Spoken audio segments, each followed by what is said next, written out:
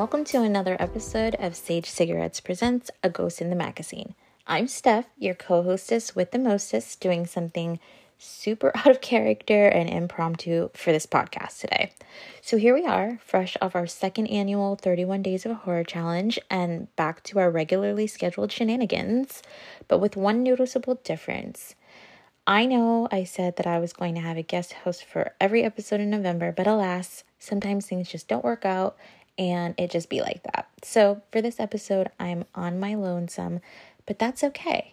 Maybe it'll be even scarier this way since I'm all alone and the call's coming from inside the house. Insert ominous thunderstorm sounds here. Before we jump into it though, I want to take a moment to mention our other platform. I always introduce this podcast as Sage Cigarettes Presents because Sage Cigarettes Magazine was my first baby. I used to mention it a lot at the beginning of the podcast and we've sort of veered off a year later, but I just want to re-mention it. This podcast is just a byproduct of all that creative energy, and the same lovely, hilarious people who join me here every week work really hard with me on the magazine. It's an online-based literary arts publication that has been going strong for the past 2 years. In 2022, though, we're going to take it in a new direction, and I just hope that everyone who has loved it in the past will continue to do so. This podcast, though, will remain the same raunchy, horror-loving romp that it's always been, and we only hope to have even more guests joining us in the new year. Now, let's get into it. This week's movie was Sinister. Sinister stars Ethan Hawke as an easily obsessed true crime writer by the name of Ellison Oswalt. What a name, right? Ellison's a husband to a long-suffering wife. He's a detached father to 2 children, and he dishonestly moves them all from a house they loved into a house where a family was brutally murdered and one of their children went missing. It's the subject of his next book, and that's literally how the movie starts, with Super 8 footage of this family with hoods over their heads and nooses around their necks being slowly lifted into this giant tree until they die. Gut-wrenching, gruesome, horrific. It's really hard to watch. I guess it probably comes with the territory, but Ellison tends to make enemies with local law enforcement everywhere he goes, and this town is no different. The sheriff quickly comes in, introduces himself, and lets Ellison know exactly what he thinks of him, which doesn't seem to sway him either way. We're also introduced to Deputy So-and-so, as he's lovingly referred to, who becomes a pivotal cog in Ellison's true crime machine. But fucking also, he's played by the same guy who plays grown-up Eddie Kaspbrak in It Chapter 2. And I've only seen Sinister once or twice, and even though it's really good, and it's stuck in my mind for some really terrifying reasons, I just didn't recognize his face when I saw it. Anyways, Ellison hears some classic spooky nighttime sounds in his attic, and he goes to investigate, and he finds a box that has an old projector in it and Super 8 footage reels that are labeled a lot like innocuous standard grade home movies. These end up being recordings of ritualistic family murders, including the one that you see at the beginning of the family who used to live in Ellison's house. And I'm not going to describe these scenes because they're kind of the worst, like super disturbing and just creepy and terrible. And the scariest part is this recurring occult symbol. And, plus the terrifying hidden images of Mr. Boogie.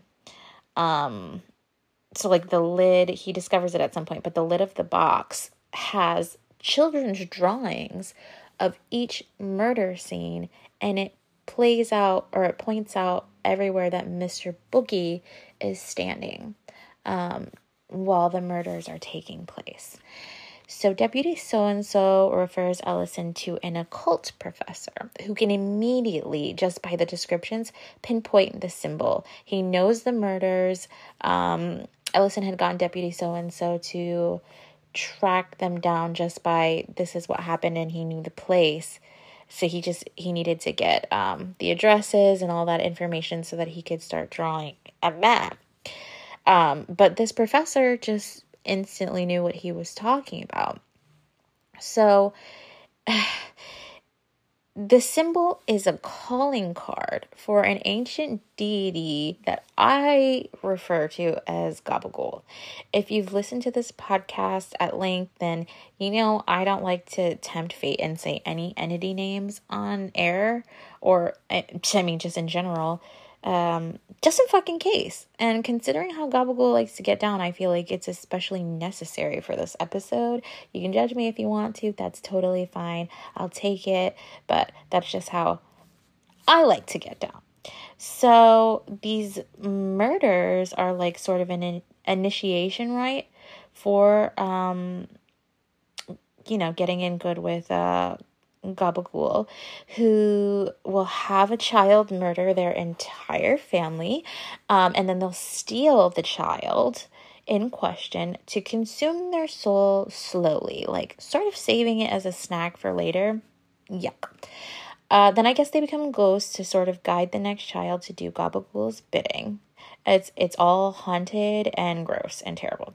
So to keep a long story short, or I should say from getting any longer, Professor Oculto says that the images of Gabagool are what allows him to possess the children, and they're also a gateway from him to enter from the spiritual world into the mortal world.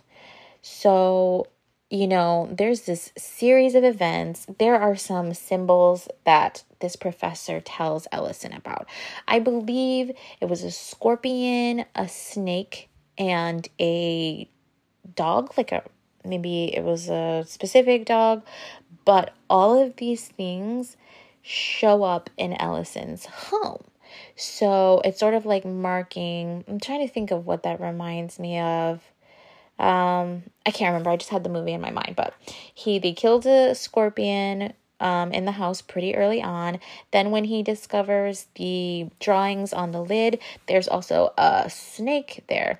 Also, I forgot to mention that his son has night terrors. He hasn't had them since he was a child. Then they move into this fucking house and he's having night terrors again. They find him coming out of a box, like a cardboard box after they just moved in, like reverse bridge, exorcist style. So that was spooky. But when he saw the final symbol, the dog, he found his son outside in the bushes being scary as fuck, and then the dog was there.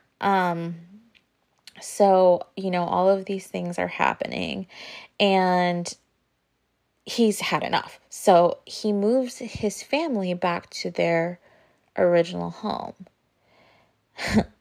So Deputy So-and-so discovers that the chain of events that lead to total familial destruction are only jump-started once the family moves to a new location. Because, surprise, every murdered family has lived where the previous murdered family lived.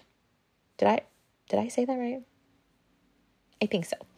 All of this is discovered much, much too late, because after Ellison moves and cancels his book, finally a man in a horror movie does what the fuck his wife suggests that he does.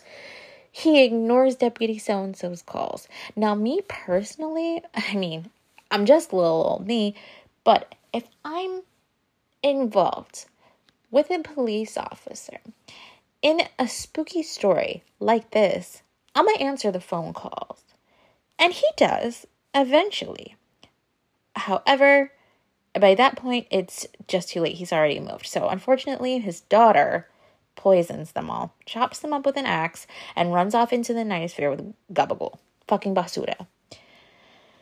Okay, so this movie's a lot. But I'm only here to tell you that it's also a whole work of art. Horror movies that put children in the driving seat are a particular circle of hell for me. They're just extra fucking scary. Do I think that the violence against the children could just fucking go away? Yes, I do.